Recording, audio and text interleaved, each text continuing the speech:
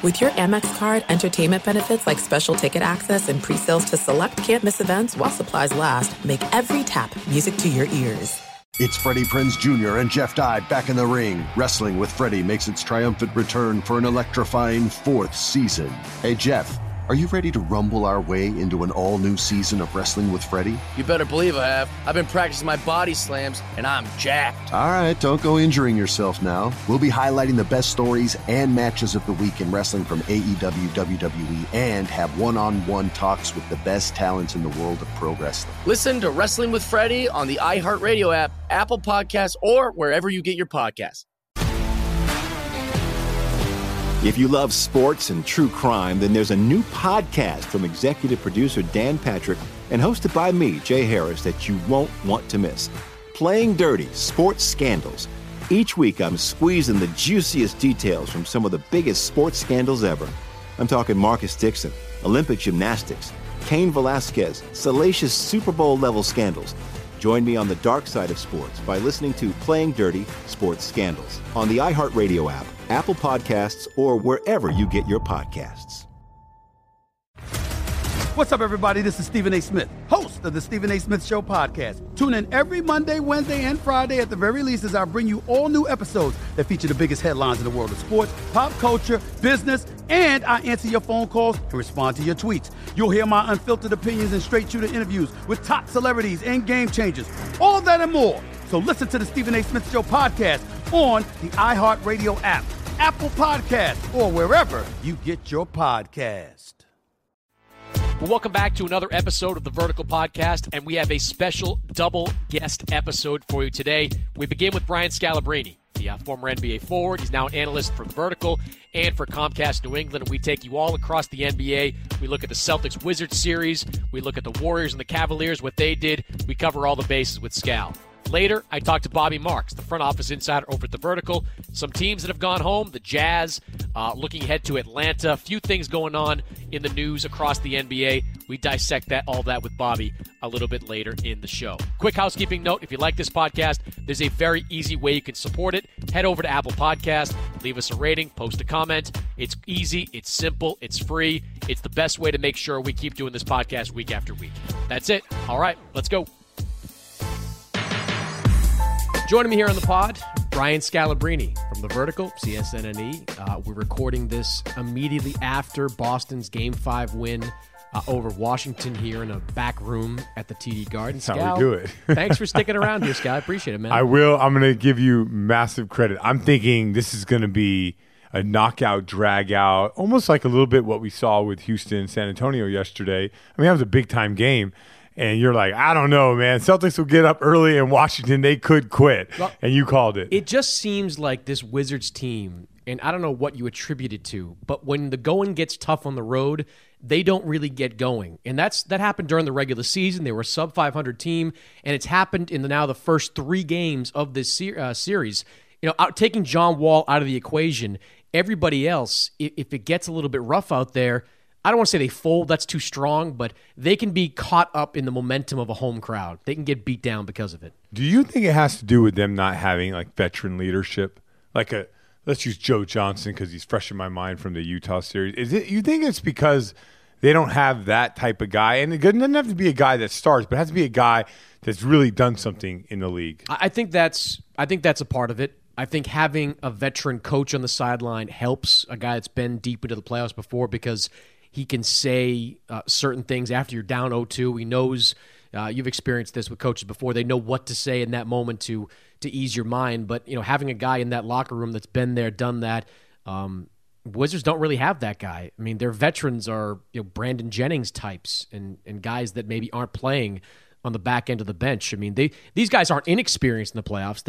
The core has been there, and they've been a couple of rounds before, but they don't have that one guy. I think you're right. That might be something helpful in these types of situations. The 2 people this offseason that they went after, Al Horford, clearly he would help this team, and Luol Deng. So I don't know, the whole thing. Luol Deng, I don't really know what's going on in L.A., him not playing down the stretch or anything like that, but that they went after. It's not like I'm not giving them credit. They went after guys like that. They just didn't get anybody, so they saved their money. But, I think it's probably tough. They do seem like the more talented team. They seem like the more athletic team, the longer team. But today, the Celtics just had their foot on the gas the entire – I mean, I don't think I've seen a game like that this whole season. Let's get into Game 5 a little bit, just because the focus is always on the stars. It's what is Isaiah doing? What's Al doing? What's John Wall and Bradley Beal doing? But, it seems to me that whatever supporting cast shows up the most in this series – that team wins. For Boston, tonight, in Game 5, it was Avery Bradley early, 25 points in the first half.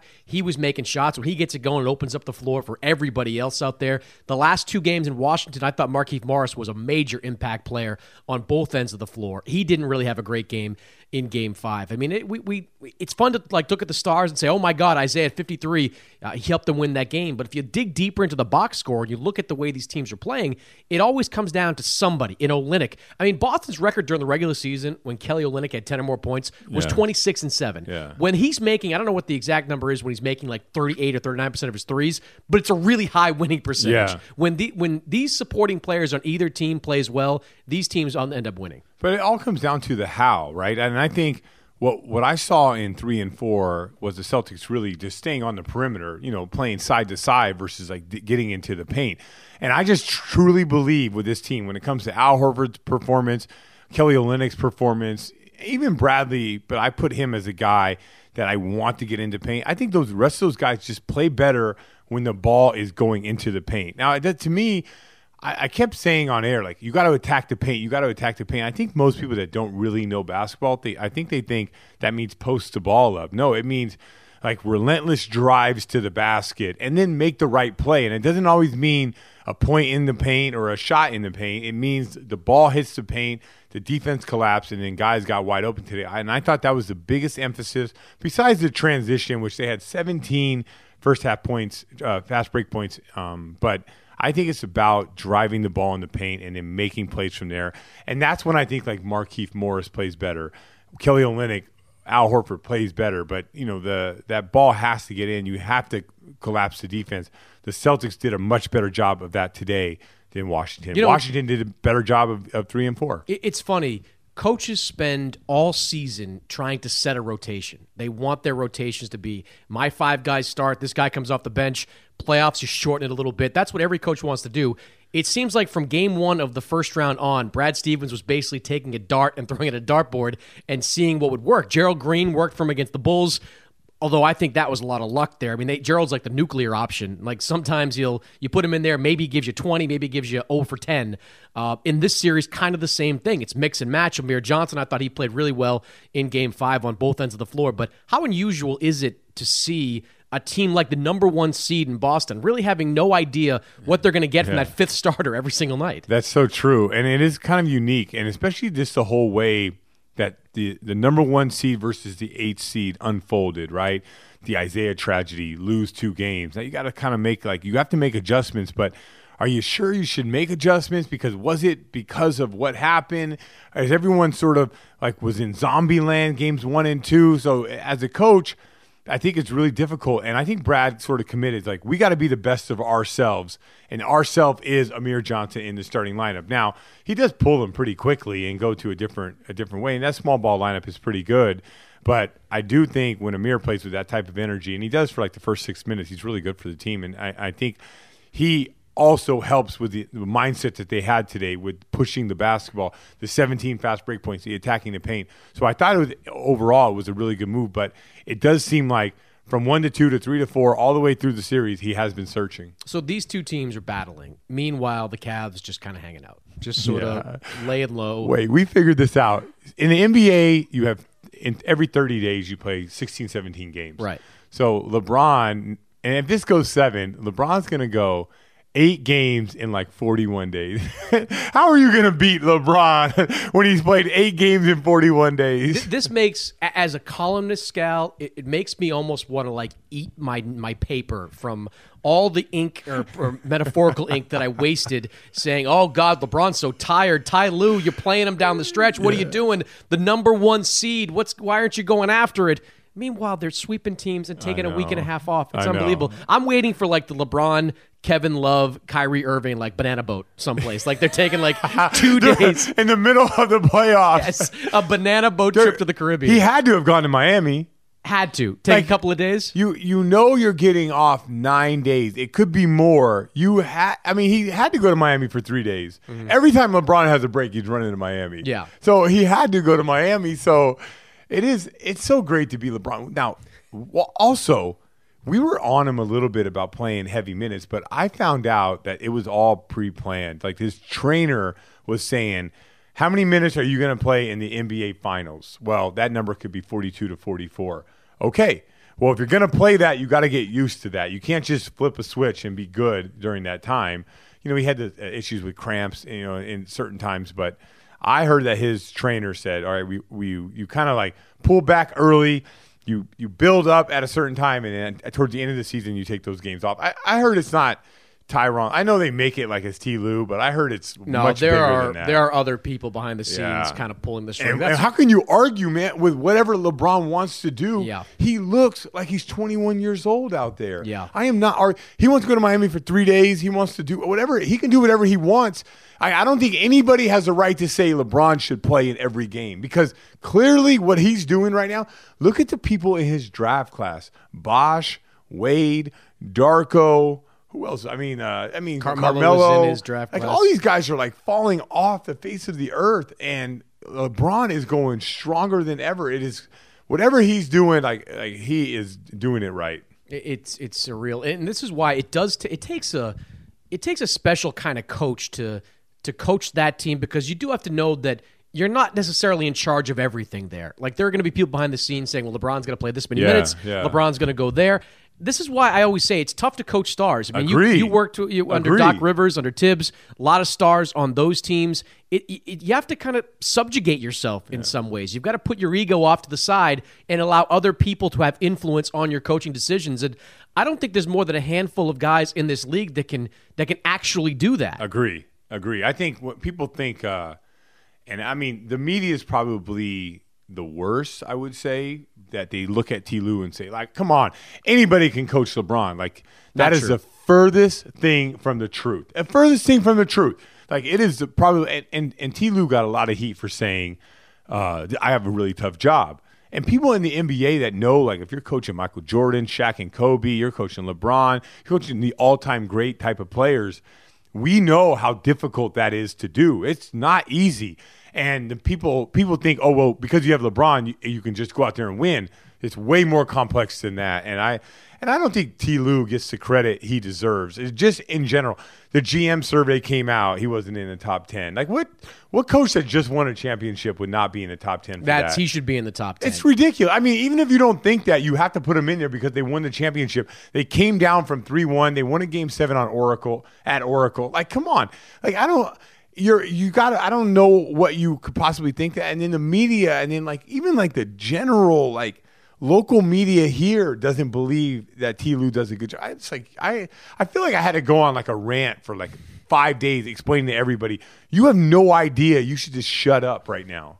It's not easy to take over a team like that. If it was, there'd be more than a handful of coaches of the last 15, 16 years that have won championships. Guys like Pop and now T. Lou, they share a certain characteristic that they can take over teams with massive egos. Spoelstra was the same way. Yeah. And Spoelstra never got the credit early on either. Now he's considered like this great coach. But, you remember back in, 2012 when they were playing Boston and Boston went up and that was a Game 6. They won in Miami or something like that. Like Spo was on the hot seat. There was talk of like firing him after that year. Now he's like this great young coach, talked about being in the Hall of Fame. I think it takes time for people to realize just how good some of these coaches actually are. Yeah, and I think it takes people a while to understand. Like when you're staring at, and we know this. I don't know if the rest of the world, like when they see LeBron, they're like, man, he's a beast. But like they don't know that he's actually probably one of the smartest players in the league, and he knows every play that you're going to run, and he knows every move. You can't just tell those guys anything you want. You can't just wing it. You got to know. If you don't know, he'll look right through you and disrespect you. It's just you have to understand what you're dealing with. I think to me, he's the second best player of all time. And I mean, I might be right or I might be wrong on that. I don't know.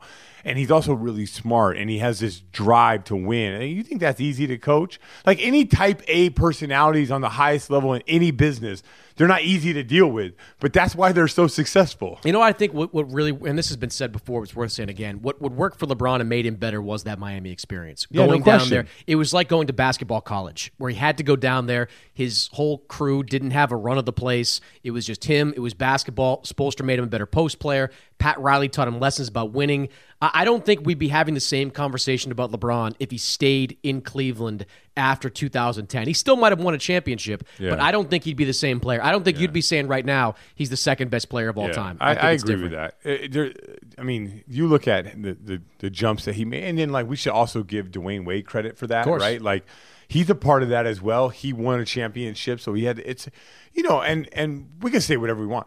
Look at the Miami culture. Like, I don't care if you put the best player with the most physical attributes in that culture, that guy's going to really excel. I mean, they do a lot with a little all the time. Look at Deion Waiters this year. Oh, and James Johnson this year. So you put LeBron in that situation, then you're going to get the most out of him. It's like, I'm really rooting for my boy Jared Sullinger to go down there and dominate the league. Could change him. You're right. That's it's like when Grant Hill went to the Phoenix Suns. You need to go to a team that had that kind of training staff to rehab your leg. That's a good point. I didn't think about Sullinger going down there. Sullinger's so good, he's out of the league. But so going back to LeBron, I think you're 100% right. Like, he almost had to learn how to do all that. There was sort of an expiration date on that Cleveland team eventually, and he was going to be frustrated. So, as much as people want to say, even the Cavs, the Cavs fans that didn't like it, in return they got Tristan Thompson, they got Kyrie, they got the number 1 pick to get Kevin Love. So it sort of all worked out for the Cleveland Cavalier fans too. I don't want to project too deep in the conference finals because, I honestly think between Boston and Washington, the winner of this series kind of wins their season. Like, Boston to get to the conference finals is a major step forward for the Celtics. Yeah. Number 1 seed, whatever. Washington, same thing. What Scott Brooks has done with that team. Another guy that I don't think gets anywhere near enough credit. He was shit on so much in Oklahoma City as the roll the balls out kind of guy, when I thought the player development aspect of Scott Brooks was never fully appreciated. Yeah. Sam Presti drafted those guys, and a couple of them were surefire guys, but even Westbrook was not a point guard when he got there. Reggie Jackson, late 20s pick. Same thing with Serge Ibaka, late teens. Yeah. I think we're now seeing that Scott Brooks is more than just that type of guy. But if they get to the conference finals, it's almost like throw the party then. Like, have the party then, because against Cleveland, it's just impossible to think anything goes longer than 6 games against a team like that with either one of these teams. Well, do you think let's talk about something that we can actually, because we know Cleveland's going to win. Who has a better chance, Celtics or Washington? I would say Boston. I think I give them a slightly better chance because of the defensive stoppers they have in that backcourt. Maybe you can get a game where Avery Bradley just harasses Kyrie into a 3-for-20 shooting night, and maybe, cross your fingers, the combination of Jay Crowder and Jaylen Brown have some success against LeBron. But the margin for error for Boston's like paper thin, whereas with Cleveland it's the size of a truck. And I feel the same way. I think Washington, because they have they're more athletic, they're longer. I think you have to have length to win. It's amazing when Cleveland comes to town, and you're like, oh man, look at this heavyweight battle, number 1, number 2, and then you just look at them and look at us, and you're like, oh man. Like, we're 5'9", 6'2", 6'5", 6'10", and they're just Kyrie's not huge, but J.R. Smith way bigger than people think. LeBron's 6'9". Like, Tristan Thompson's huge. Kevin Love's 6'10". They're just bigger across the board, and I really think that. And LeBron is really, at his position, he's a matchup nightmare. Like no coach could ever figure him out. He will just continue to switch. If you think you got him figured out on the perimeter, he'll take you to the post. You think you got him figured out there, he'll take you outside, he'll run pick and roll. So LeBron is just a matchup nightmare. I don't know if any of these teams will have a chance. So the way they humiliated the Raptors was astonishing to me. I thought the Raptors were going to give them a run for their money. And the way that they, forget games 3 and 4 with Lowry out, those first 2 games just running Toronto off the floor, that was a statement to me about where this team is and where everybody else is, because the Raptors were built to compete against them this year. I know. You make all those deals, you spend all that money, and to get the doors blown off in 4 games where LeBron's just messing with you. For most of that series, he was just messing with them. That was grabbing the beer. The spinning of the ball, the perimeter. He is the guy on the playground that knows he's so much better than you. Yeah. Does that change what Toronto's doing? I think it's going to make some decisions tougher for some guys. Here's the thing I wonder. Kyle Lowry you know Toronto's going to offer him the most money, whether it's a full max or that full max is 205. It's going to be, but I think they're going to go pretty high for Kyle Lowry. What does he do?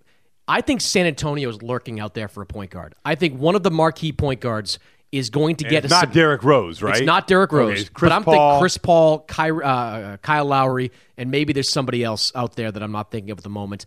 I think they're lurking for one of those playmakers, and they'll be able to put together a substantial offer that won't be what they could get somewhere else, but they'll basically be saying to one of those players, put your money where your mouth is. You want to win? We've got Kawhi Leonard. We've got LaMarcus Aldridge. We've got Greg Popovich. We're built to win right now. Yeah. We dare you to take this offer and come down here and play with us. I'll tell you what. I don't think that that's the right move. I Really? think signing a 31-year-old point guard for the San Antonio Spurs, I don't think that's the right move. But the way that they're able to preserve guys and keep them for 4 years. I would because I think if you do that, you lose Patty Mills, which I'm a big Patty Mills fan, and then they might have to do that anyway. Though he might get a big contract from like Philadelphia or one of these other teams. I think they'll match him. Like when Manu's coming off, and then Pau's the big question. Pau's got the opt-in. The problem is like DeJounte. Is that how you say it? DeJounte Murray. DeJounte Murray, who I love, played awful in those games in Houston. I know. I mean, all you had to do was just be solid. But I mean, I don't blame him. You're like, all of a sudden you're not playing and you're out there and Patrick Beverley's hounding you everywhere you go. Like, it's a tough situation, but he's long. He's pretty good. I don't think that they would want to give up on him yet. And maybe they don't. Maybe it's because you know how the Spurs do it. Like, everyone sort of have like a position but not positionless basketball for them, the way they want to play. Outside of, I mean, they're 1, 2s, and 3s, but I don't think that they offer Lowry or Chris Paul because of their age. I think they look to say we go get Mills, but you never know with them. You never know. Parker's still on the books. I just don't know what they're going to do. But I mean, they made the play for Aldridge. They made the play for Aldridge and got him. Was that the right play? I mean, look, LaMarcus won game 2 for him. He was great, I think, in that. But is that game. like the foresight of not seeing how the game was changing? Which they were like the spearhead of that with their 3-point shooting and everything, and they've like gone away from 3-point shooting into mid-range shooting. It's like they changed the league and then they went back to the old way. Yep. I don't know if that's a mistake. I don't know if the Aldridge thing, which nowadays when you actually look at the money, it's really not that bad. You know, like I think it was $95 million. I don't think it's like LaMarcus Aldridge at the time. Now, if he was a free agent, would be like $200 million. But I just don't know if the way that they want to play, if that's the right way for them to take that next step. But they still have Kawhi Leonard. It's going to be interesting what they do. I really believe it. I don't know if they're going to go out to the 32-year-old point guard or 31-year-old point guard and sign him for 5 years or 4 years. Okay, a couple last things I want to get to. The Celtics not only could be playing in the conference finals on Monday, they could get the number 1 pick in the draft on Tuesday. Lottery night, huge for Boston. Do you think? I think that Danny Ainge has like a whiteboard somewhere with like 10 different scenarios about what he could do this summer. Like whether it's whether it's real or figurative. You know, I could go out there and I could trade the number 1 pick for Jimmy Butler and sign Gordon Hayward, and we could have this team be competing against Cleveland next year. Or I could gut this roster of players. I could draft Markelle Fultz, and I could be kind of playing the long game and build it around young, budding stars like a Fultz and a Jaylen Brown and that direction. Yeah. I think that I don't think anything is off the table, and I mean that literally. I don't think anything is off the table for Danny Ainge. But there is a option 1, right? And then there's an option 2, and then everything is like – when people say, well, what should the Celtics do? See, I think so much of this has to do with free agency. I don't really understand why we draft first and then do free agency last. Why wouldn't you see what you can do? But maybe it just, hey, it is what it is, but free agency lasts forever, so you got to get your team and whatever it may be. But I think free agency is the deal. I don't think that we could trade, because when you trade, you have to give up assets, right? Not just picks. You have to give up guys on the team. I don't think that we could make any trade out there and get good enough to beat the Cavs. I do believe, though, that if you sign a guy like Gordon Hayward and you get him for nothing, right? So not cap space, but not giving up any assets. Then you can trade your assets and you could do certain things to make your team more championship ready. But I don't believe that you can make trades and get to the point where you can beat Cleveland in the next 2 or 3 years. I don't think so either, and that's what makes this draft so interesting. I mean, I think the number one pick, it's got to be Fultz. If you get it, you have to draft him, and you figure everything else after that. I mean, I don't think Isaiah would be all that happy no matter what he says publicly, but I think you have to draft a player with the potential of Markelle Fultz. But after that, at number 2, even though it could be Lonzo Ball, I'd be very open to moving it. If I could convince one of these teams, whether it's Indiana or Chicago, to eventually part with their star, I would give up the number 2 pick in the draft as part of a smaller package for one of those 2 players. The number 1, no. Number 2 would be on the table for me. And would you give up 3 guys on your roster? No, I wouldn't. So you're saying like the price of Jimmy Butler has dropped. The price of Jimmy Butler to me has dropped. And you know what I would say to Chicago? I would say you can have the number 2 pick, but as part of a package, I want your 15th or 16th pick back in return as well. I got you. I think that pick is so valuable. And the Bulls, they're so point guard starved out there. They love a great point guard. They want to find the next Derrick Rose, the next guy that can lead their team. If they have a chance at Lonzo Ball, I think they would be very – and the way they talk at the end of the season, it was very – there wasn't anything definitive, like Jimmy's our guy. We're building around Jimmy. Nothing. Like there's nothing close to that. No. So you can't look at that and say like they're committed to Jimmy. Like there's there's nothing definitive in what they had to say. No, not at all. So if I'm the Celtics and I would the same thing's true with Paul George. Like they're going to make Paul George an offer at some point, and if he says no, Kevin Pritchard has to be proactive on this and look for deals. So I would not that number 2 pick. I mean, I think everybody in Boston wants to keep everybody. Like at some point, this team has to kind of be broken up. You've got guys overseas right now, the young players. Yeah. You got so many so only so much cap space to go around at the end of the day. You can't keep Isaiah, Avery, Marcus, and Terry Rozier long term. You can't do it. And draft these guys. You Fultz. can't have. There's no such thing as a 20-man roster. You can't have these guys out there. So these are tough decisions, but I think where they're at right now, the decisions become really easy because you're only making moves that are either going to make you compete for a championship now or make you compete for a championship later. Like that's it. There's no like, does this guy help our team out? Maybe we can squeak in. Maybe we can get to 7 seed. It's none of that anymore. Or there's no more like, let's just get rid of this guy and take a future first. There's none of that anymore either. So all that stuff that happened in the last 3 years, Wheeler Danny or Trader Danny, whatever they want to call him, I think now it's like as clear as day. Can you do this? Does this help us win a championship? Does it not? And if it doesn't now or doesn't in the future, let's not do it. And I think that's where they're at now. So there are a lot of decisions to make, and I don't know if you can just continue. I'm with you. I don't think you can just keep this roster going for 10 more years, but whatever the scenario is, it's going to be as clear as day. I think if you could package the second pick and two players from this core to get a Butler or a Paul George, I would jump on that. I mean, because those guys. You're not afraid of Paul George is leaving? No, I'm really not. I always think that the LA stuff is always like a red herring to me. It's just, I believe, yes, he wants to play in LA, but this. Guys at Paul George's age, they're not just going to go sign with the Lakers so they can be a Laker. They want to win. And the Lakers over the last 2 years have been so dysfunctional. Now, maybe next year, if the Lakers look to have some direction, if that team signs a couple of guys, they get to like 35, 40 wins, maybe Paul George says, all right, add me to that mix. A couple of years, we can be good. But if they're still like a team that's battling in their 20s and is playing the way they played at the end of last season, guys don't want to like the Russell Westbrook stuff going to LA was always a myth. I think Russell Westbrook signs an extension with Oklahoma City. For sure. Like I think that everybody used to connect Russell Westbrook to LA because he went to school there and he's from that area. Paul George, it might be more realistic, but if he gets traded to Boston and he gets to be part of the Celtics organization, part of a winning franchise where the fans are just like, they're as behind you as virtually any fan base in the entire NBA.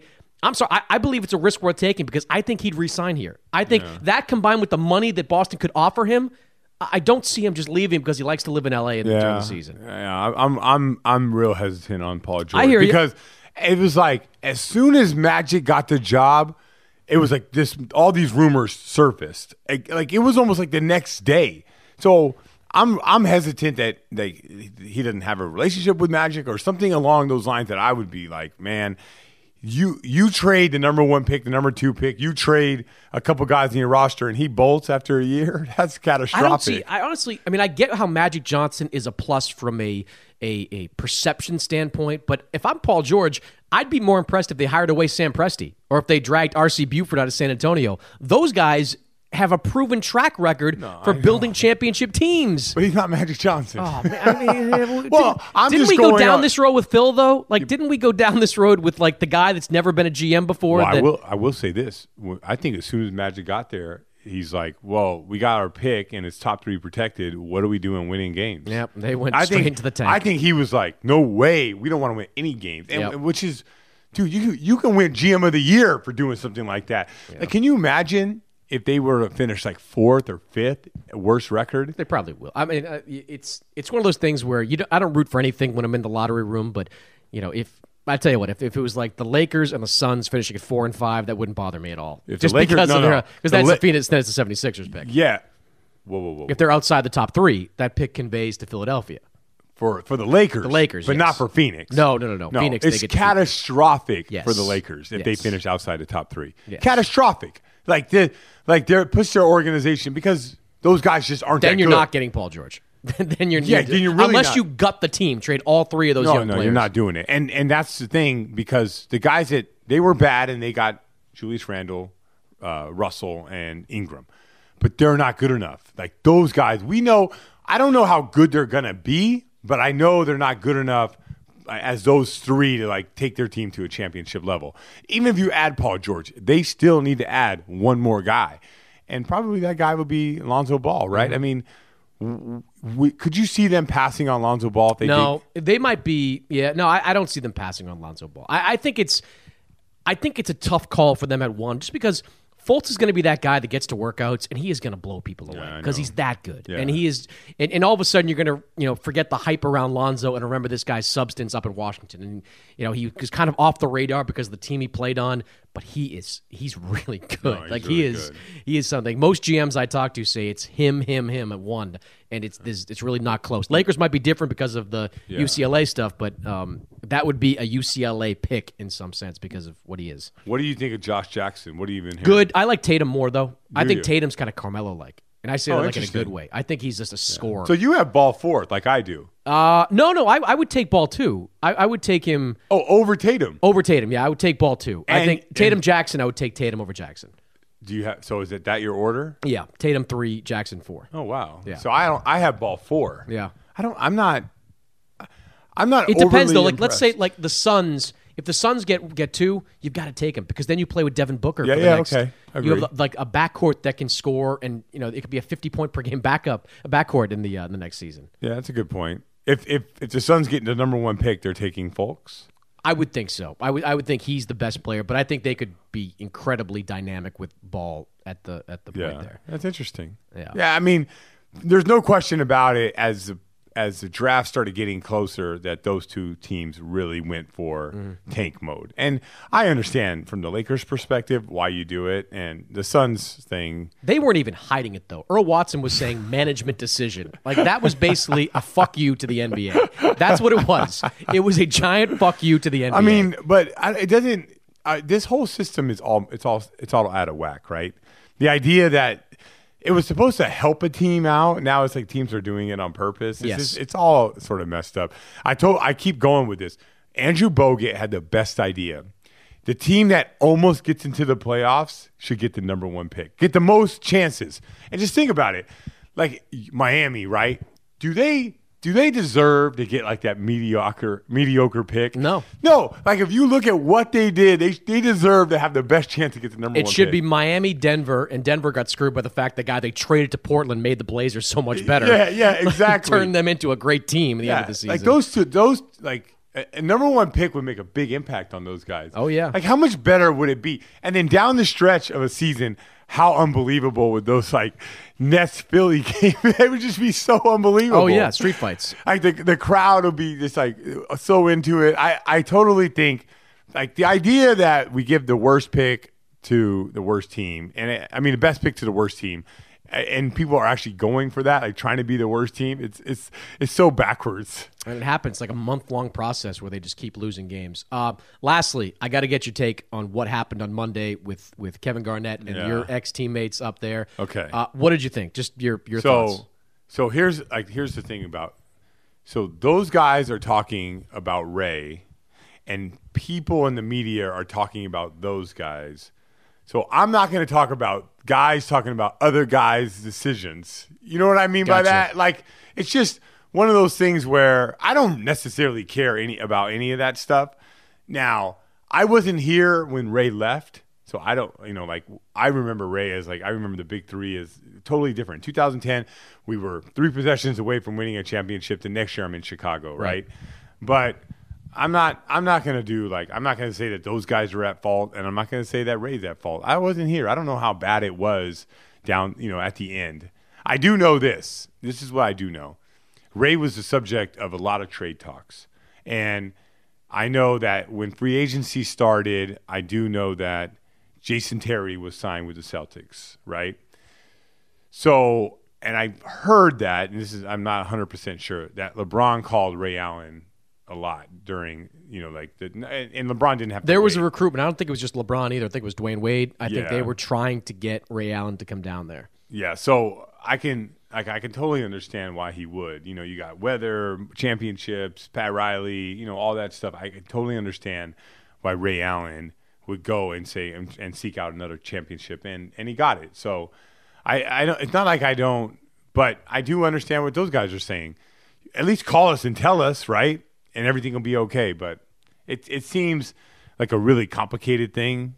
I will say this: when I was here, those guys they were the best. Yeah, all 3 of them. And I thought, we were a competitive group, super competitive group, and everyone was always we were playing dice games or card games, and everyone's betting on shots and shooting games, and it was just nonstop all the time. So I can't imagine 2 years later how crazy if the breakup would have happened, but.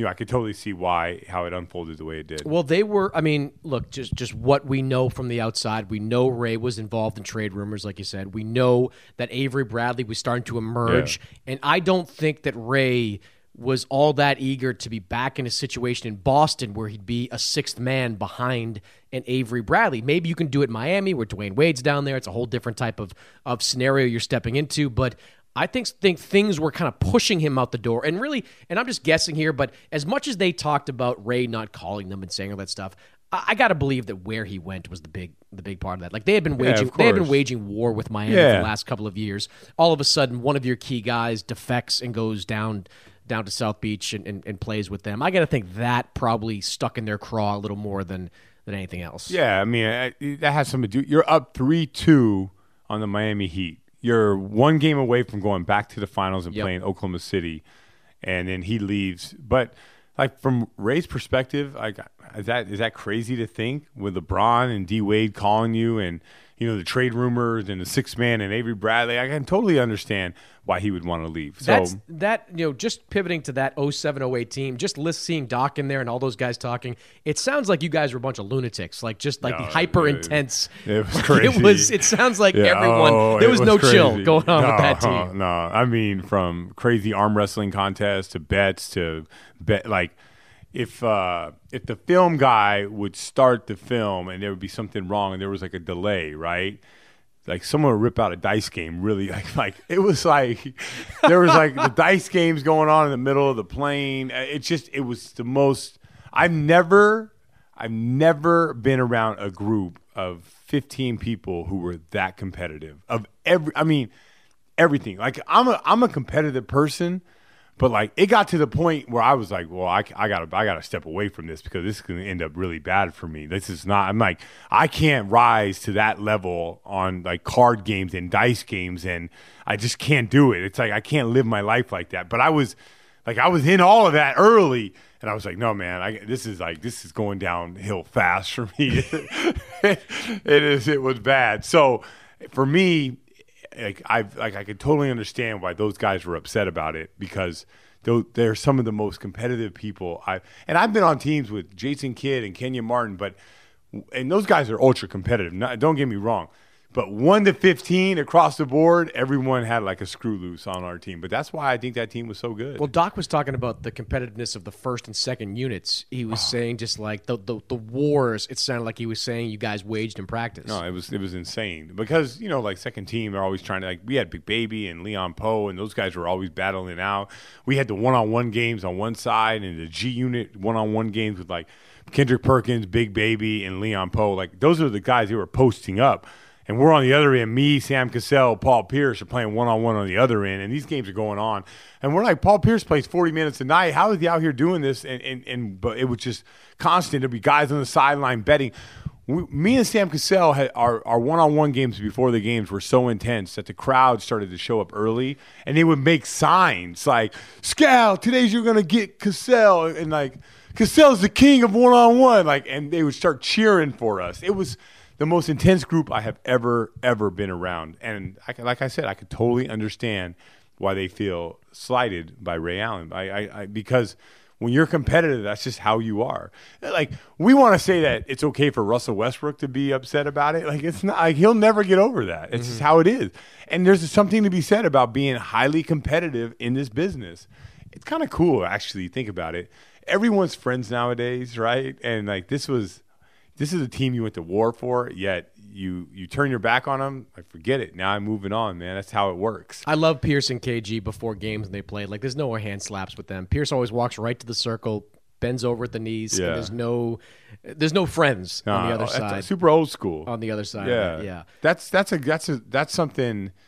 And I think the league's in a great place right now, and I think the skill level of these guys is unbelievable. But that is something that is seriously missing. By the way, speaking of no chill, Perk just nonchalantly blurting out that KD and Russ are talking again. They're just is that true? That's what Perk says. Perk says like that I don't know if he brokered the phone call or that after Russ broke the triple-double record that KD and Russ had a conversation. We're back on speaking terms. That's just vintage Perk, just like letting it out. I remember, Scal, when the Rondo-Chris Paul stuff got heated between those two guys. It was when I was in there just talking to Perk about something else, and Perk just blurts out that Rondo thinks the only reason Chris Paul's good is because he has the ball in his hands all the time. He says Rondo thinks that. So I tweet it out, and it becomes this massive, shitstorm that ultimately leads to these guys yelling at each other in the hallway the next time they meet during a game.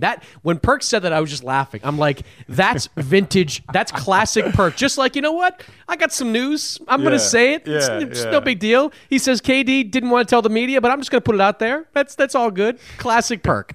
I didn't know that he said that. I wonder if someone asked KD about it and if he denied it. I'm sure after the fact, and when this podcast comes out, I think it'll be when a couple of days after that happened, but I'm sure somebody's going to ask him about it. And I think Perk's telling the truth. He said KD texted him, said he and Russ talked, but it was just like middle of the show. Just like here's a bombshell for you. I'm Kendrick Perkins. I'm just going to...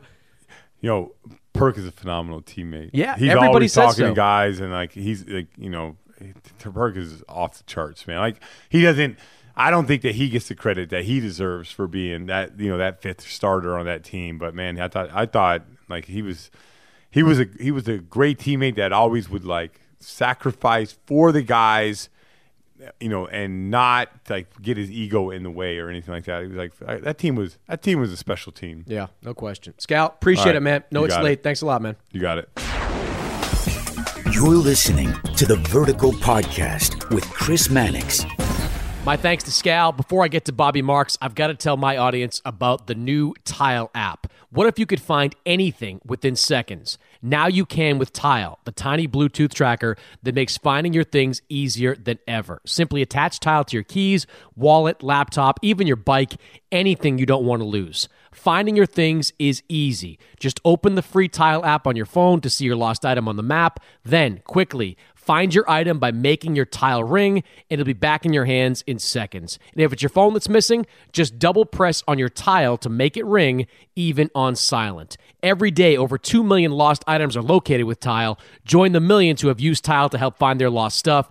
Get yours today at gettile.com/Mannix and save up to 30% per tile on a multi-pack, plus free shipping.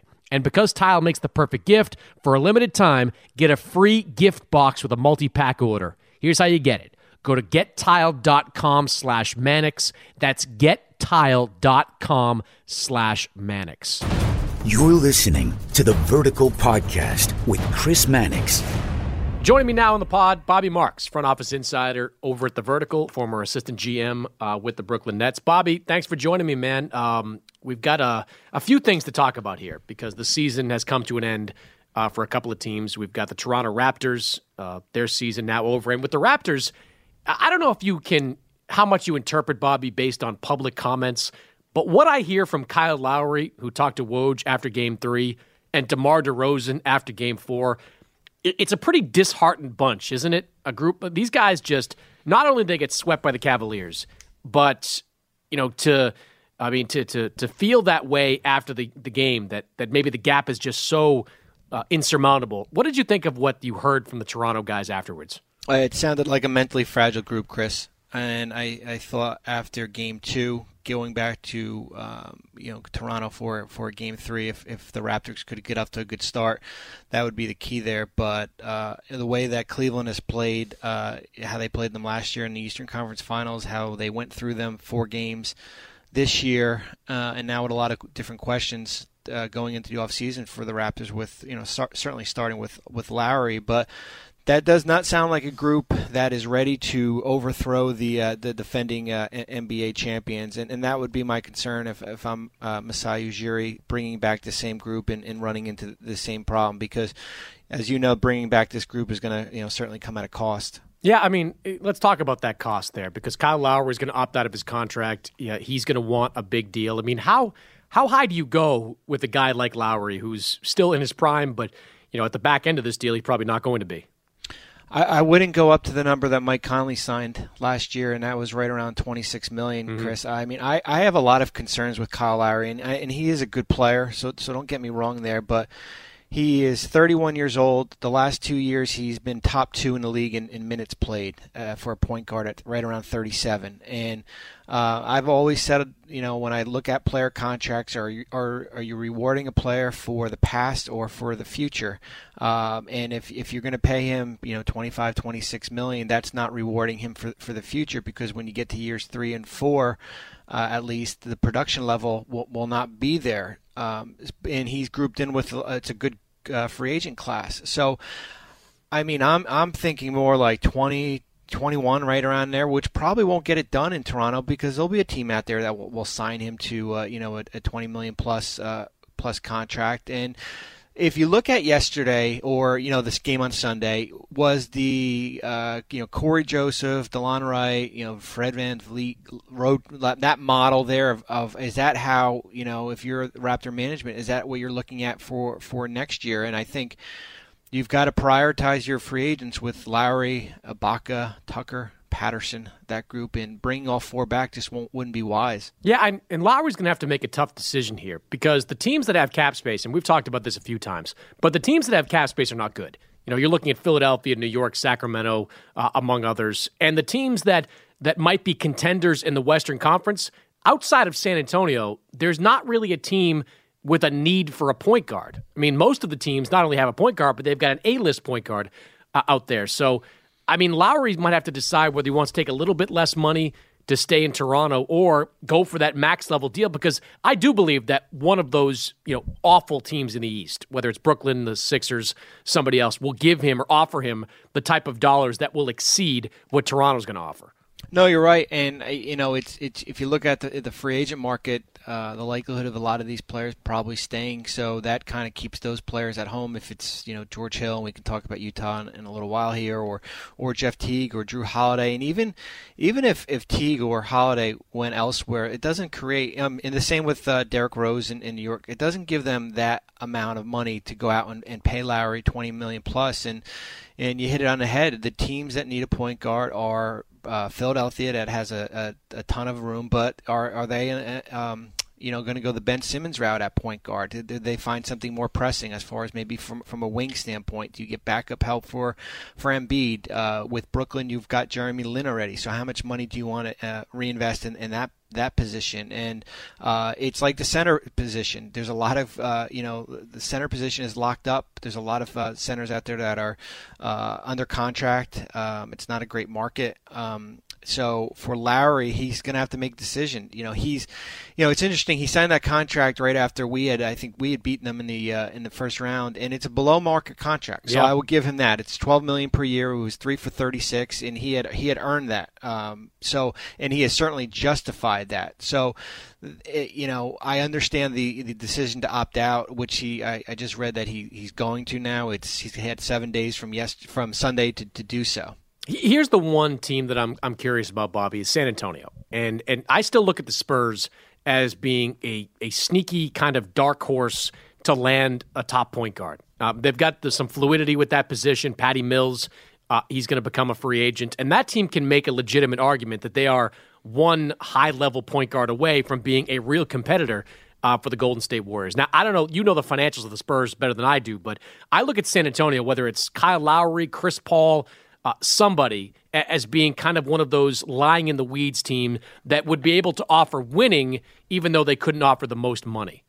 Well, and it's funny, Chris, you talk about teams, and that's why I never say that a team that's over the cap can't create room. And we've seen R.C. Buford the last couple summers, if it's LaMarcus Aldridge or even last year with Pau Gasol. Right now they've got $93 million in guaranteed contracts. The Gasol number is 16.2. Will likely opt into that. You've got some player options with Dwayne Dedmon and David Lee. So you're right below the cap, but then you also have the Parker injury now.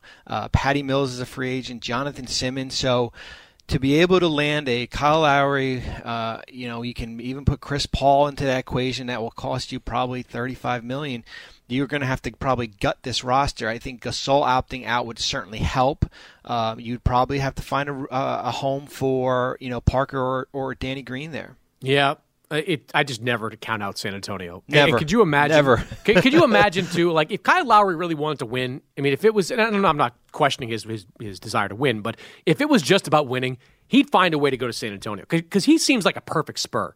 Just a defensive, hard-nosed guy, can make shots, has been an all-star, veteran. He would fit in almost, I think, flawlessly with what he's doing with Kawhi Leonard and LaMarcus Aldridge in that crew. I think he's Chris Paul obviously would be a phenomenal fit as well, but if you're not getting the marquee guy, if Chris Paul goes back to the Clippers, Kyle Lowry to me would be a home run for the Spurs.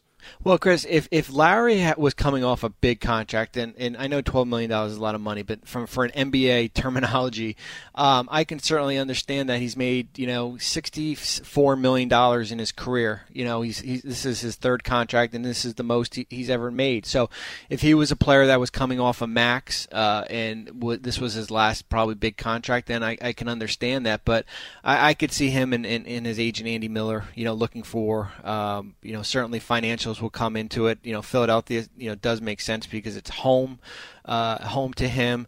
I would certainly stay away from a team like Sacramento, and I would say the same for the Kings. They don't need a Kyle Lowry where they're going from a rebuilding standpoint. All right, quickly on the Raptors, one more is Serge Ibaka, who's going to be a free agent as well. We heard during the season that Serge was going to be looking for that max-level contract. I don't know that you can hit the market after being swept the way they did by the Cavs and say you deserve it, but, I mean, how would you gauge the market for Ibaka this summer?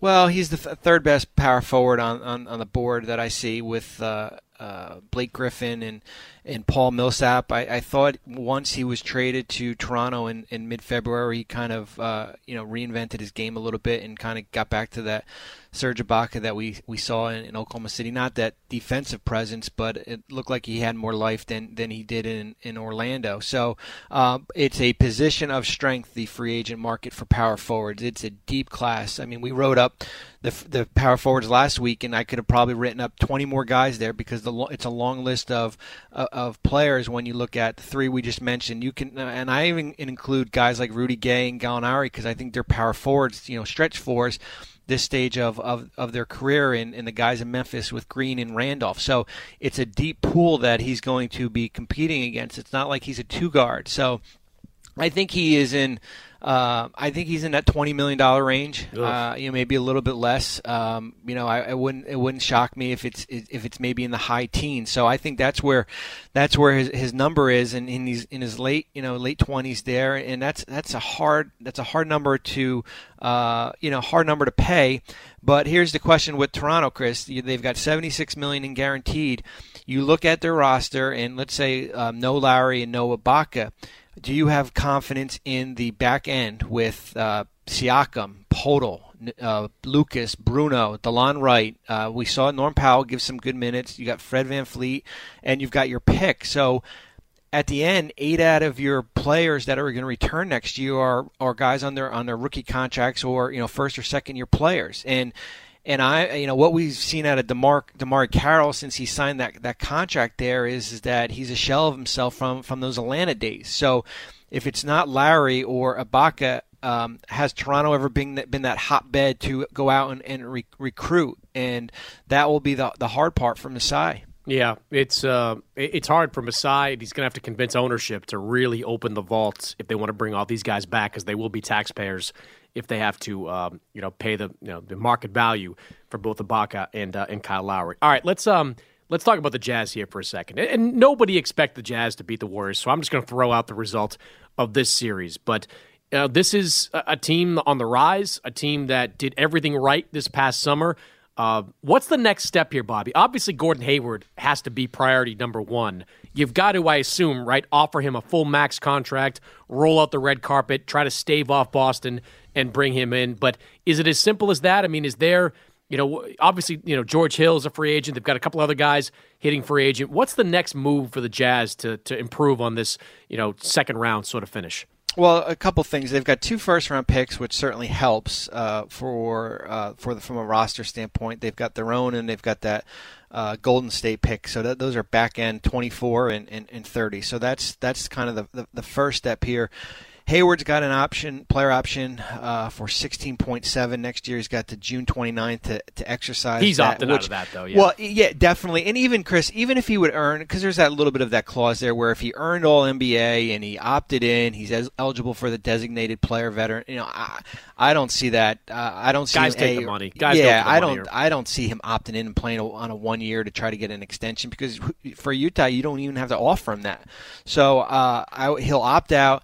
And if I'm Utah, I don't fool around with him at all. I give him the full max, and you go from there. And it'll be, $30 million. That's where his number will start out. You've got some non-guaranteed guys, Diaw, Raul Neto. I would certainly want to bring those 2 back. And then you've got the George Hill factor. I mean, and he's had a good year when he's healthy, Chris. But that's my concern. And it is, where's that toe injury going to be? Is he going to need off-season surgery? Another guy who's in his early 30s, but has been certainly really good for this team. You saw it in that Clipper series. Unfortunately, you haven't been able to see it really much in this Golden State series. So health will be a concern. I think you've got to rely on your medical staff regarding his contract. You've got Ingles, who's a restricted free agent, Shelvin Max unrestricted. It's interesting. I was just going through Gobert's contract. He's going to make another $1 million, so you'll have $1 million in cap hit. He's going to wind up getting all defense, which is going to be $500,000, and then he's hit some statistical bonuses, which is another $500,000. So the money keeps on adding up. So now you go from a Utah team that was 30th in the league in payroll, last in the league, to probably a top 10, 12 team, and that's the negative side of drafting so well. Yeah, let me ask you about Hayward in particular, because he's going to get a max deal. He's going to have to get a max deal from the Jazz because somebody else out there, namely Boston, is going to offer him a max deal. Do you look at him as a franchise-type player, as a number one option on a winning team? Because I see, Bobby, why the Celtics are going to go after him. If you watch Boston play, their need for a second wing scorer is noticeable. Jay Crowder does some great things defensively, but he's just not consistent enough offensively, and way too often it's the Isaiah Thomas show out there for Boston. I see why the Celtics will extend him that type of contract. And, of course, the Jazz, they have to extend him that contract. But is he the guy? I mean, is he a franchise-type player to you? He showed me a lot in that Clipper series, Chris. He really did, especially Game 7, to kind of put the ball in his hands and be able to make some big shots. And And I wrote about it last year. What defines max players? It's the market. I mean, unfortunately, it's the market. It's not the max. Usually was usually a superstar type player. But do I see him as a top 10 player in the league? I don't. I mean, I really don't. I think he's a really good all-star level player. I don't put him up there with the Kawhi Leonards and the Durants and that group, but he's probably a cut below, and I think his best years are certainly still ahead of him. I don't see a downsize. Has he missed his window from a production level? I think he's only going to get better here, and I think that's why that Clipper, when we talked about that Clipper series, was huge, because now he can go into this series with Golden State. You can see where the shortcomings are. You can look at the George Hill being out as a possible factor. Maybe it would have been a little bit more competitive here. So, but he is certainly an exceptional player, a franchise level player. I don't think so, but there's not that many guys who are. All right, let me finish talking about Atlanta and the Hawks and the organizational shuffling they did over the last few days. Mike Budenholzer stepping down as president of basketball operations. Wes Wilcox, the GM, reassigned to another position within that front office. They are on the hunt now for a de facto head of basketball operations, whether it's a president or a GM.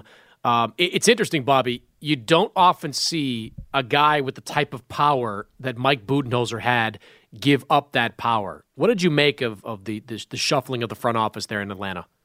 It's rare. You're right. I mean, especially in the day and age when we see it in Detroit, San Antonio, the Clippers with Doc Rivers, where when you get that power, not many people want to give that up. So I give him credit, because usually your ego kind of gets in the way there, and it doesn't usually end well. So I certainly give him credit to have bring in somebody maybe with a little bit of a different vision with this Atlanta team, who another team it's kind of at a crossroads here. They've been to the playoffs 10 straight years here, and I think if you could retool and in a cost efficient approach, it would be great. But I think that went out the window last summer when you paid Bazemore and Dwight Howard. And now you've got Millsap and Tim Hardaway Jr. to figure out. And so, like Toronto, another team that you bring the core back, or this whole roster, it's going to be in the $120 to $125 million range for they're not where Toronto is. I consider Toronto a really good team, but Atlanta's kind of a middle of the pack Eastern Conference team. It's got to go. There's a fine line to get in the playoffs. They're kind of in that back end mix, and any misstep, they'll be on the outside looking in here. So, how do you take a step back with without totally gutting it? The Howard role is going to be the big thing, though, Chris. And you saw him in the fourth quarter of games 5 and 6. He really didn't play there. So what's his role going to be? Here's my thing with the Hawks. Budenholzer is still going to have a voice in personnel decisions. That was made clear by ownership in the aftermath of all this.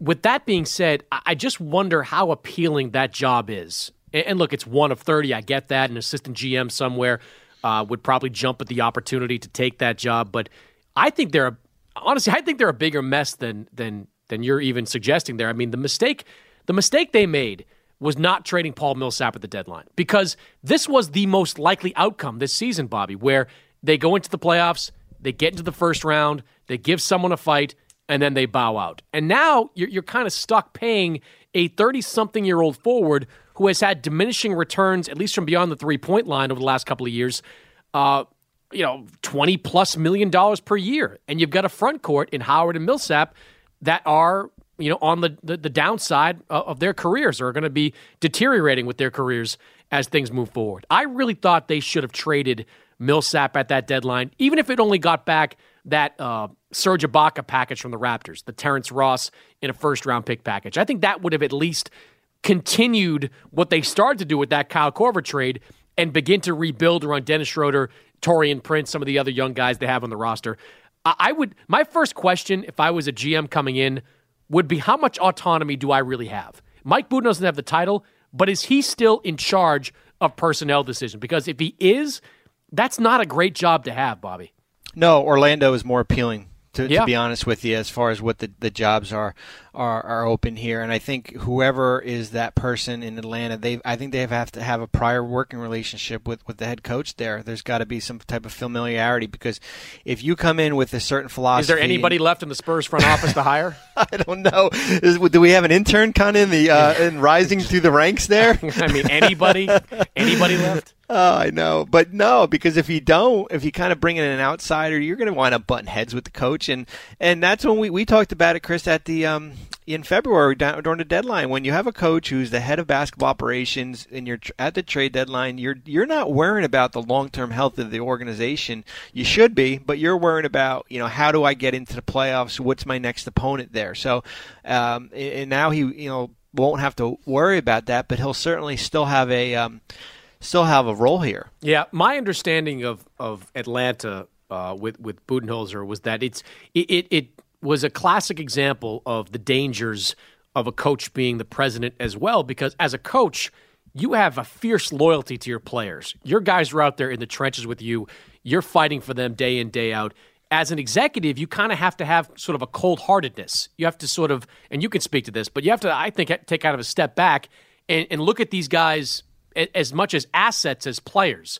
And I don't think Budenholzer was really able to reconcile those two things. That's, I think, the biggest reason why he decided to step down. Yeah, I mean, it goes back to having realistic expectations. The coaching staff sees it one way and the management sees it from a different way. I understand that the coaching, from the head coach on down to the developmental guys is in the trenches with them. But from the management side, it's to put the best product on the court while also retaining flexibility down the road. I mean, I think if you ask Doc Rivers, would you like to have that pick back for Jeff Green? A couple years ago that you traded for an expiring contract because he thought the player would help you. I certainly would think he would say yes, but probably at the time he needed a wing or a big, and Green fit the mold for him. So, but it's hard to separate the two there. Yeah, I agree with you, Bobby. Thanks for jumping back on the pod, man. I appreciate it. Thanks, Chris. Have a good day. That's it for this week's episode. My thanks to Brian Scalabrine and Bobby Marks for joining the show. A reminder, you can check out archive podcasts on Apple Podcasts, TuneIn, Stitcher, really anywhere you can download podcasts. While you're there, leave us a rating, post a comment. I appreciate it. And I'll see you next week.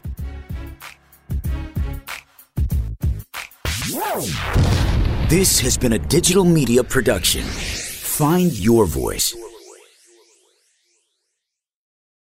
It's Freddie Prinze Jr. and Jeff Dye back in the ring. Wrestling with Freddie makes its triumphant return for an electrifying 4th season.